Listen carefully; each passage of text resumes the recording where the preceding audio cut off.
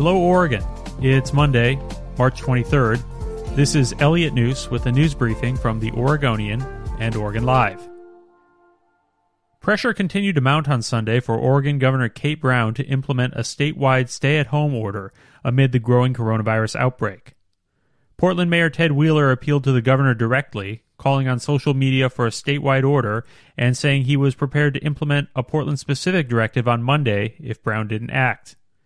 Brown is expected to detail new orders on Monday, but she has not yet suggested she might order Oregonians to stay home, with exceptions for essential trips.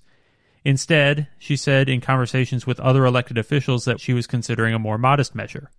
In a call with mayors and other officials from the Oregon coast, Brown indicated she would probably issue an order on Monday restricting the business of salons, tattoo parlors, and gyms, according to Tillamook Mayor Suzanne Weber. A coronavirus patient at a Lebanon veterans home has died, state officials said Sunday, bringing Oregon's COVID-19 death toll to 5. The man who died was a veteran in his 90s who tested positive on March 11th and had underlying medical conditions, according to state health officials. He died Sunday morning at the Edward C. Allworth Veterans Home. The state also announced new cases of the virus over the weekend, bringing the total to 161 known cases as of Sunday. The actual count is likely higher, but it's not known because of limited testing. There are now known coronavirus cases linked to 17 of Oregon's 36 counties. Thousands of Oregonians streamed to the coast under sunny skies for the start of spring break, but locals angrily told visitors that the welcome mat is not out. Coastal leaders said local hospitals aren't equipped to handle a potential influx of sick tourists. The crowds came despite directives from Oregon Governor Kate Brown to stay at home and avoid travel, and over the weekend, communities on the northern coast began issuing orders closing hotels, homestays, and short-term rentals, giving visitors 24 hours to leave. Also Sunday, officials announced Oregon state parks would close, also because of concerns rural hospitals could be overrun with traveling patients. Healthcare workers say they're being asked to work on the front lines of a pandemic, but the healthcare systems and hospitals they work for lack sufficient beds, have lax infectious disease controls, and perhaps worst, they're already running low on personal protective gear.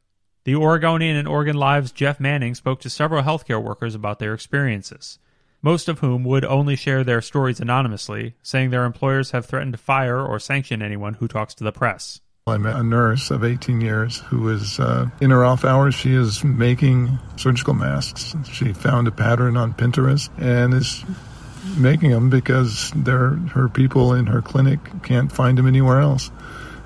I met a woman from Portland who works in the Providence Portland Hospital. Her ward was for stroke victims for the most part.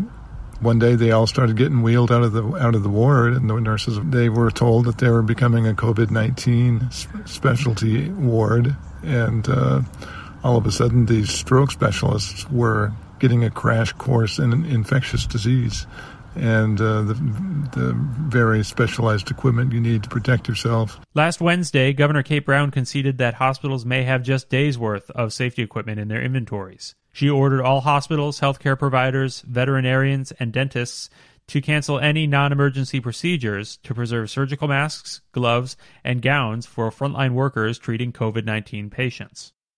Over the weekend, Portland police said they'd recovered several thousand donated construction masks that had been stolen on their way to local hospitals. One man has been arrested after police said he tried to sell the masks on Craigslist.